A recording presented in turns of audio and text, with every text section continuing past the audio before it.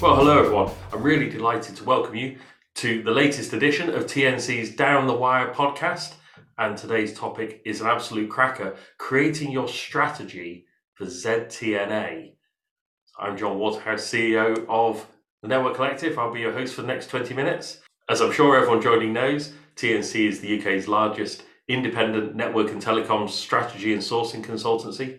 We support over 300 major UK and multinational companies and help them to get the best possible commercial, technical, operational and contractual results from the network and telecom solutions. So joining us today to share his expertise is our CTO, Craig Northweth. Craig, would you like to say hello to our viewers and listeners? Yeah, hi John. Hi viewers and listeners. It's nice to be back again. It's been a while since we've done one of these, so looking forward to this topic today. It is. It's a good topic as well, isn't it? Very good topic.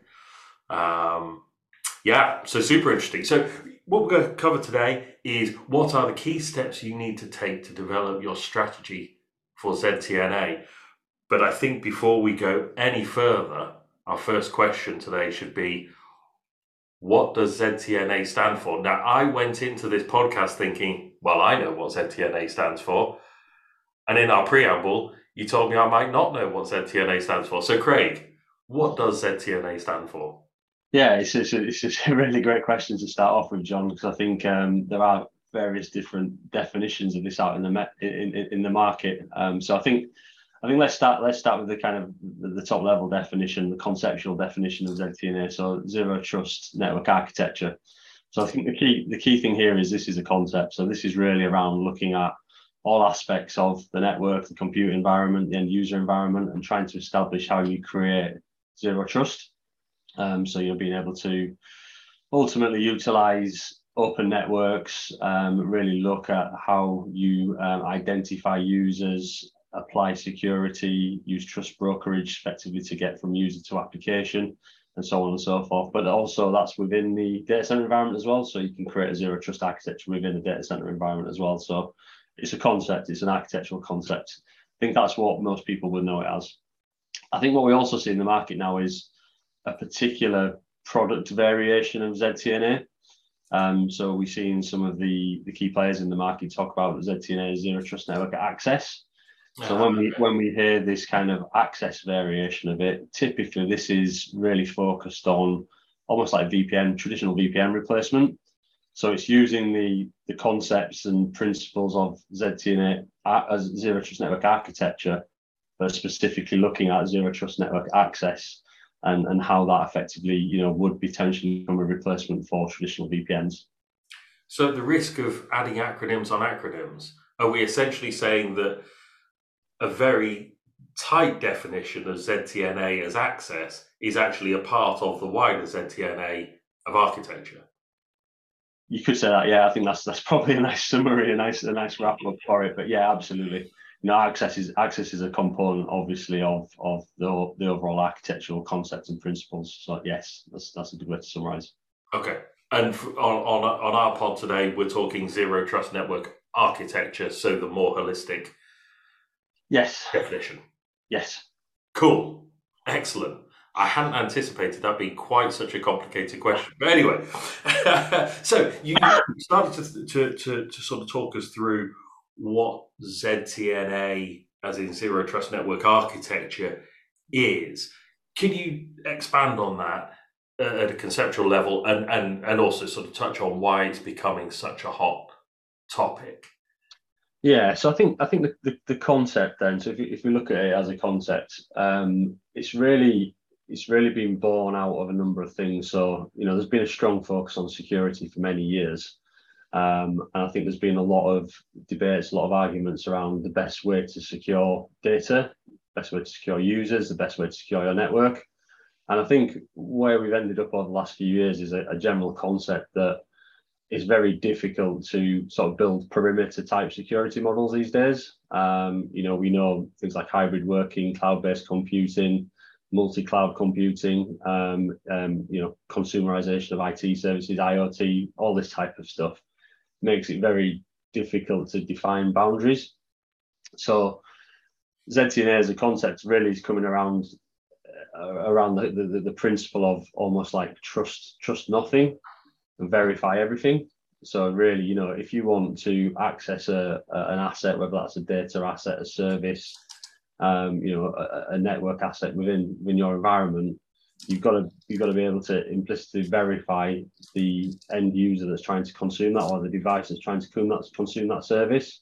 So identify it, authenticate it, and authorize it, and continually go through that process to ensure that, if there's a posture change, for instance, if a different user logs onto a device, or if a device is compromised, or something like that, that you're continually checking that process of authentication authorization. So this is how we kind of move into zero trust. Yeah, trust nothing, authenticate, authorize absolutely everything, and continually do that process throughout the end-to-end cycle of accessing applications. And just to be clear, you talked earlier on about ZTNA being a concept, and I guess that's a key point, right? It's a concept, it's not a single product. You can't go out and buy ZTNA and plug it in and it's done. It's a set of things. It's a set of architectural principles which then effectively turn into a number of potentially different products. So when we look at the concept overall, and we look at the potential products that might sit within there, there's a lot of different things. So we could say that SD-WAN and certain SASE services form part of a ZTNA concept. When we look at this from a branch point of view, for instance, versus maybe a hybrid worker, someone who's working, or a home worker, and the concept's slightly different. So within a branch, SD-WAN might be able to provide some of them key security controls, identity management. It might be able to provide some inspection of traffic. It might be able to provide some secure tunneling up to the application. So you're creating some trust effectively from a branch environment to an application.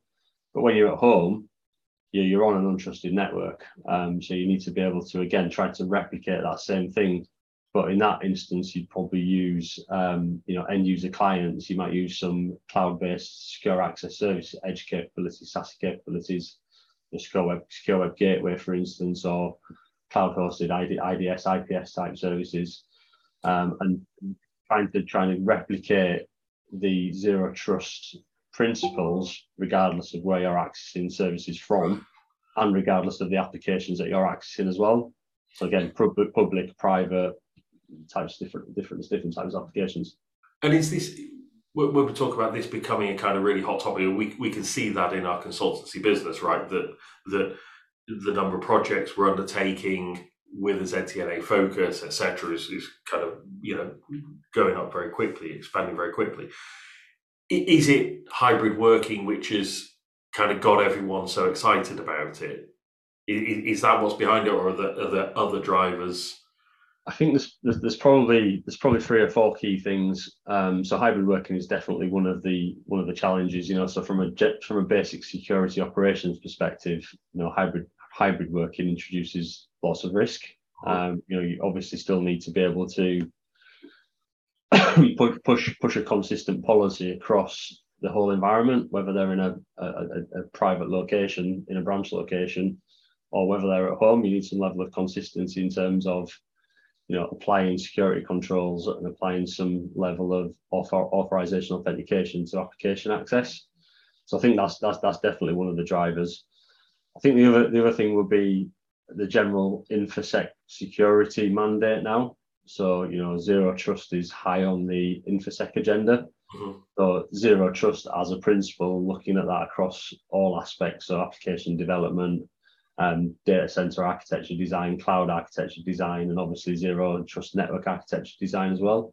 So it's really been pushed down as a key InfoSec principle into the business. So that's again the driving force behind looking at how to do things differently.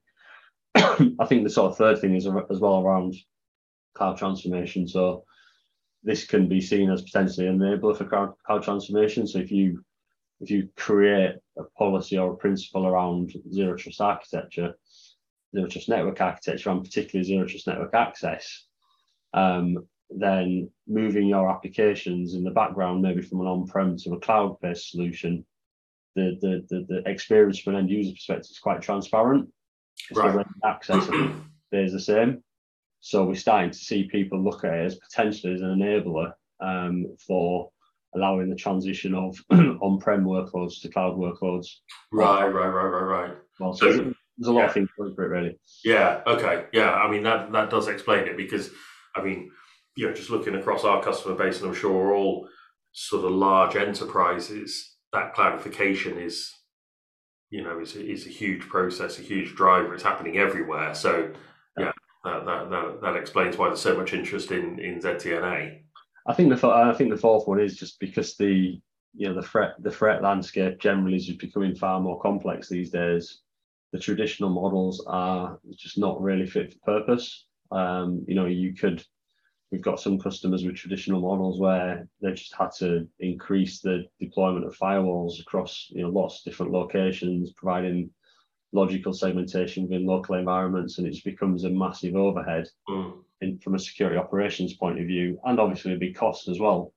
Yeah, because you have complicated license, support all of them distributed firewall capabilities, whereas moving to more of a zero trust, kind of identity driven, cloud-based model, it becomes easy to administer, obviously easy to orchestrate, single policy enforcement, and allows you more flexibility in terms of moving applications and changing the privileged access on a per user basis depending on their posture. So again, a great example of how this would work in practice, if you're on your enterprise branch location, then that could be deemed as a semi-trusted network, if you like.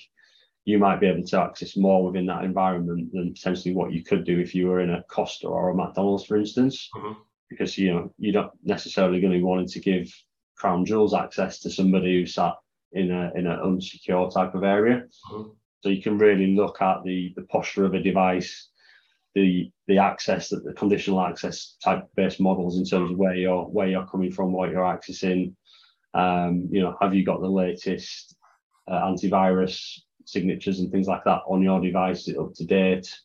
Is the SSL certificate, valid? Lots of different things that you can feed into the mix in terms of approving access to certain applications. And it sounds like it's a much more agile architecture that, going back to the model we were talking about, that we are still seeing of, more and more firewalls out there, et cetera, et cetera. It sounds like that would be a much more rigid model, and in the more modern, kind of more fluid, agile enterprise environment, that presumably would really slow things down compared to ZTNA, which would give much more flexibility.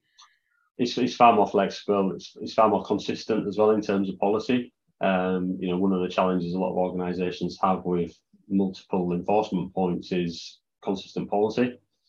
You can have different policies in terms of what services you can access on a branch versus what you can access at home.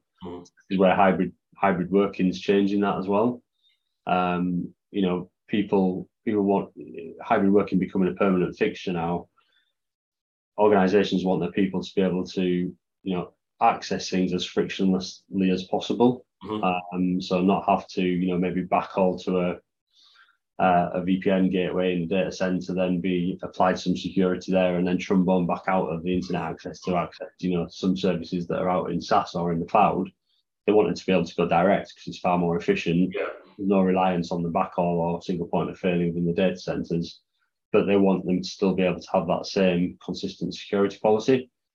So this is where we start seeing the ZTN, the Zero Trust Network access model as a product becoming quite prominent as well. Okay. Well, that's a sort of perfect segue, really, because what I was hoping you would talk us through is what are the elements that make up the Zero Trust Network architecture itself. And it sounds like the Zero Trust access is one of the components. But what are the other components that go into making up a ZTNA environment? Yeah, I think if we look at the access, so the way we kind of position this with customers now is there's probably two core areas to focus on. So there's the access piece. So this is users to applications, effectively securing that connection. Again, going through that verification, identification, authentication, approval type process. And then there's the the kind of second half of this is looking at trying to create a zero trust environment within a private or public data center. So this is more in that side. This is more around segmentation and almost like micro segmentation of applications and services. So building a fairly traditional, logical design, but it's micro segmented within that environment. So applications can't talk to applications without that same level of authentication, authorization, and approval. So really trying to provide some, lockdown protection within that environment. The access side of things, when we look at the components there, I guess there's probably 2 or 3 key components in that process. So if you start at the kind of user level or device level, typically there would be a client, quite similar to a VPN client that which most organizations would have on their machines today. But it would be a ZTNA-based client, a Zero Trust Network Access client. That client would talk to a cloud service from a provider, a kind of secure service edge type service. Mm-hmm. Within that cloud, effectively there'll be a couple of things. So there'll be some inspection and identity management there. There'd be something called a trust broker. So the trust broker is something that would talk directly to an organization's IDAM platform. So it could be, for example, Azure AD. So that's where all the policies sat around what users can access. Mm-hmm. So, there might be a specific policy for a group of users in finance, for instance, that have got access to finance platforms and maybe some productivity platforms. So what that trust broker would do, along with the secure service edge capabilities, is do a lot of things like posture checking, conditional access checking, sync up to the identity management and policy management process to say what can this person access. Mm-hmm. And once it's gone through that verification, authentication, and approval process, what it does then ultimately is it calls into an application connector, which sits in front of the application in the data center. That application connector then effectively establishes connection back into the trust broker, and then it joins the 2 things together. So where this is really strong from a security point of view is the end user never talks directly to the application. Right. So you basically providing some really stringent security around never allowing any direct access into that application. That application effectively is pulled together. The end user connectivity and the application connectivity is brought together by that trust broker, and it's only brought together based on the parameters set by the identity management and authorization policy. So it's just really clever, but it provides a massive improvement in terms of perimeter security, because you can pretty much turn off any inbound access other than the trust broker to your applications. And you were saying as well that it's continually doing this verification. Yes. So again, talking about that sort of agile environment, it's not just right, you're inside the perimeter, you can do what you like. It's continually securing. Yeah, and again, that's another enhancement. So traditional security models, once you're through the boundaries, effectively, you've usually got some sort of lateral movement across the environment, and that's not necessarily checked, because you've gone through all the inspection, you've gone through the approval. So once you're in. If a device becomes compromised, then potentially it's open to bad actors and things like that.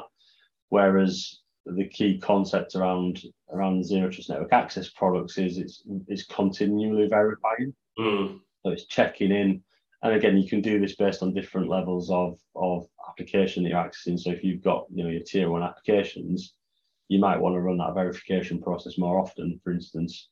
But it's continually checking against posture changes or signature changes or SSL certificate failures, any of that kind of stuff, and it will kill the connection if it sees that there's something wrong.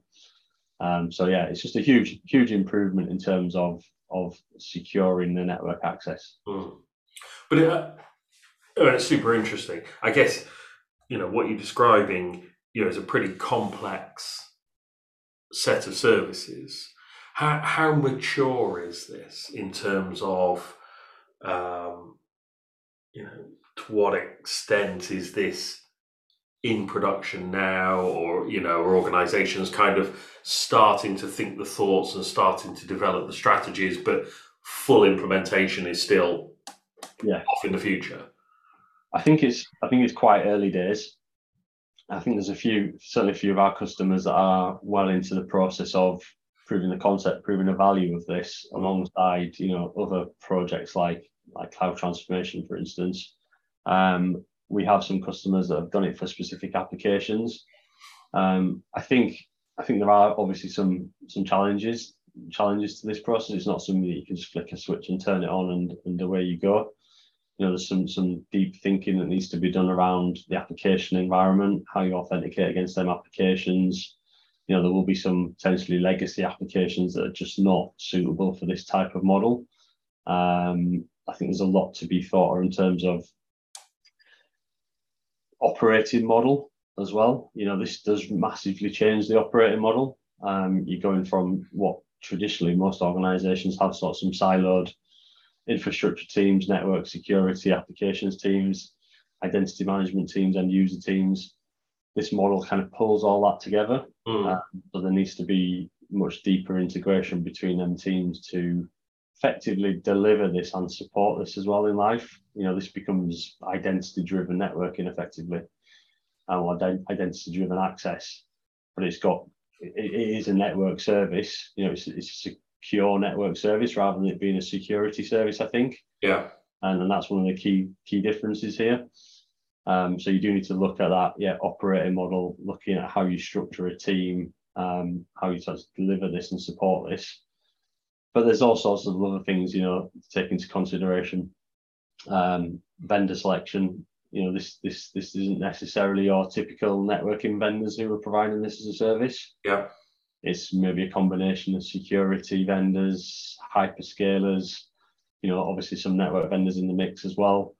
We've seen some pure play SASE vendors come to the market. So there's quite a lot of work to be done around who's the best fit provider to actually deliver this as a service. Does that provider then also deliver other services like SD-WAN and the other security services as well? So there's quite a lot of strategic thinking and considerations that go into this before you can actually think, this is what my strategy looks like from a ZTNA point of view.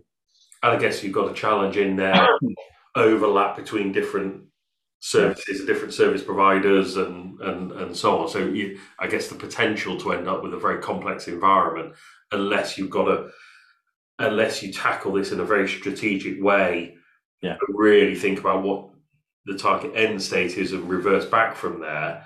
The risk is you end up with these guys providing the network, this vendor providing the network hardware, these guys providing the SD-WAN, and you could end up with a kind of real mess. Yeah, absolutely. I think you mentioned then the overlap. I think that's what we are seeing in the market at the minute. There is quite a lot of overlapping capabilities between things that we see, at the kind of end user level, the SD-WAN level, the secure access service edge level, the cloud level. So the kind of Azure's, AWS, what's capabilities in there.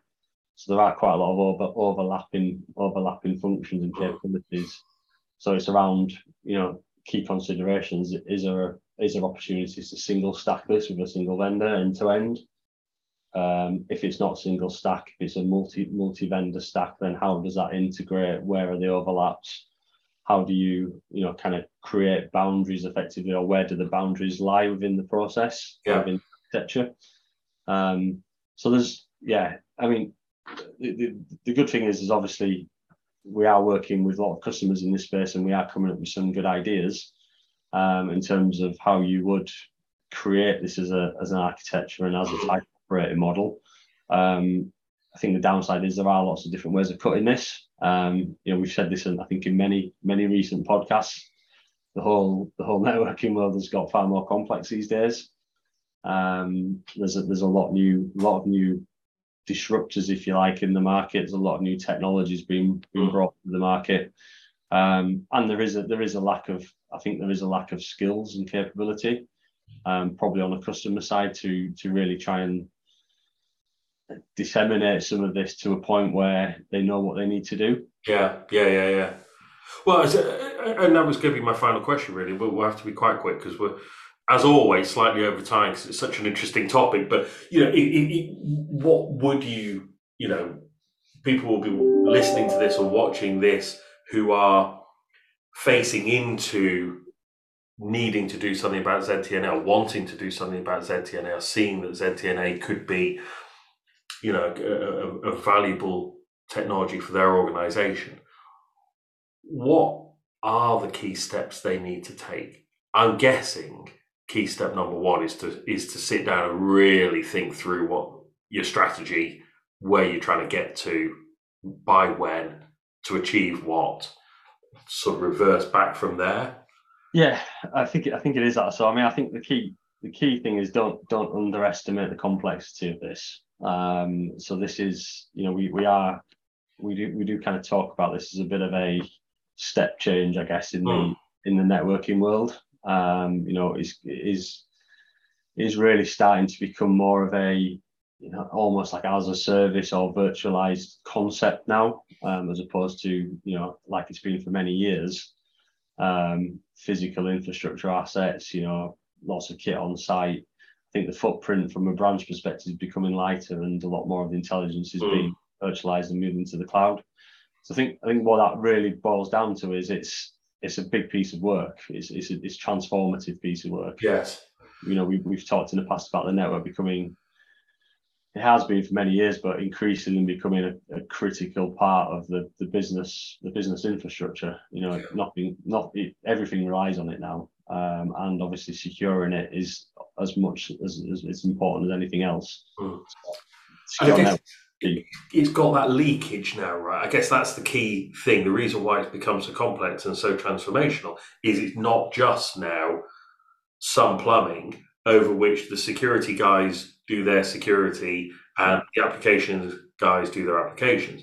What you're describing in the ZTNA world, the network is becoming the security and is, and needs to integrate, from talk about IDV and so on, needs to integrate back into the applications and so on. So it's becoming a much bigger and I guess more wide-ranging part of the infrastructure. Yeah, and it makes sense, right? Doesn't it? Because it's again, traditionally, why would you kind of divert traffic off to another device and then do the inspection, do the security, and then bring it back onto the network? The network is the thing that's carrying all of the traffic. It's the highway, effectively, isn't it, between users and applications? So trying to embed as much of this capability into the network makes a lot of sense. But that's just the way we see the market going. But yeah, I think back to the question, what do customers need to do? It really is, think of this as a strategic activity, approach it like a transformation. Think about all of the dependencies that's in play here. So your application environment, your end users. Think about policies around hybrid working. Obviously, take some input from InfoSec because they're going to have the mandate around zero trust, or highly likely the mandate around zero trust. And it needs to be a collaborative and collective process across most of the IT, architecture and application teams, because it will impact everything. And call us. Obviously. I mean, that's... But, on a serious point, there aren't many consultancies out there who have been across this as broadly as we have, with the numbers of customers. Yeah. And of course, with the independence, so not just trying to say, yeah, great, whatever your problem is, why don't you buy something from these guys? So I guess that combination of independence and expertise, probably puts us in a pretty useful position to help organizations who are starting to think down this road. Yeah, I think that's key. So the independence is absolutely paramount, but the experience, I think, we are running through these processes, whether it's strategy development, whether it's procurements, whether it's proof of concept, proof of value with the key vendors in this space. We're living this day in, day out. We're capturing the data. We're obviously recycling that data in all of our processes that we run beyond this point. And yeah, we've probably got a lot more information than most in this market right now. Great. We've run out of time. We could talk for at least another half hour on this, no bother. But really, really fascinating. And it's no doubt we will be back talking about ZTNA in the near future, because it looks like it's pulling together so many of the big trends in the market. It's going to be a big deal in itself. So thank you for providing your insights. It'll be really interesting. Thank you everyone for listening as well, and for watching. Please do let us know any questions you may have about this or any other network and telecoms topic. You can get in touch with us through our website or the usual social channels, and we look forward to talking with you again soon.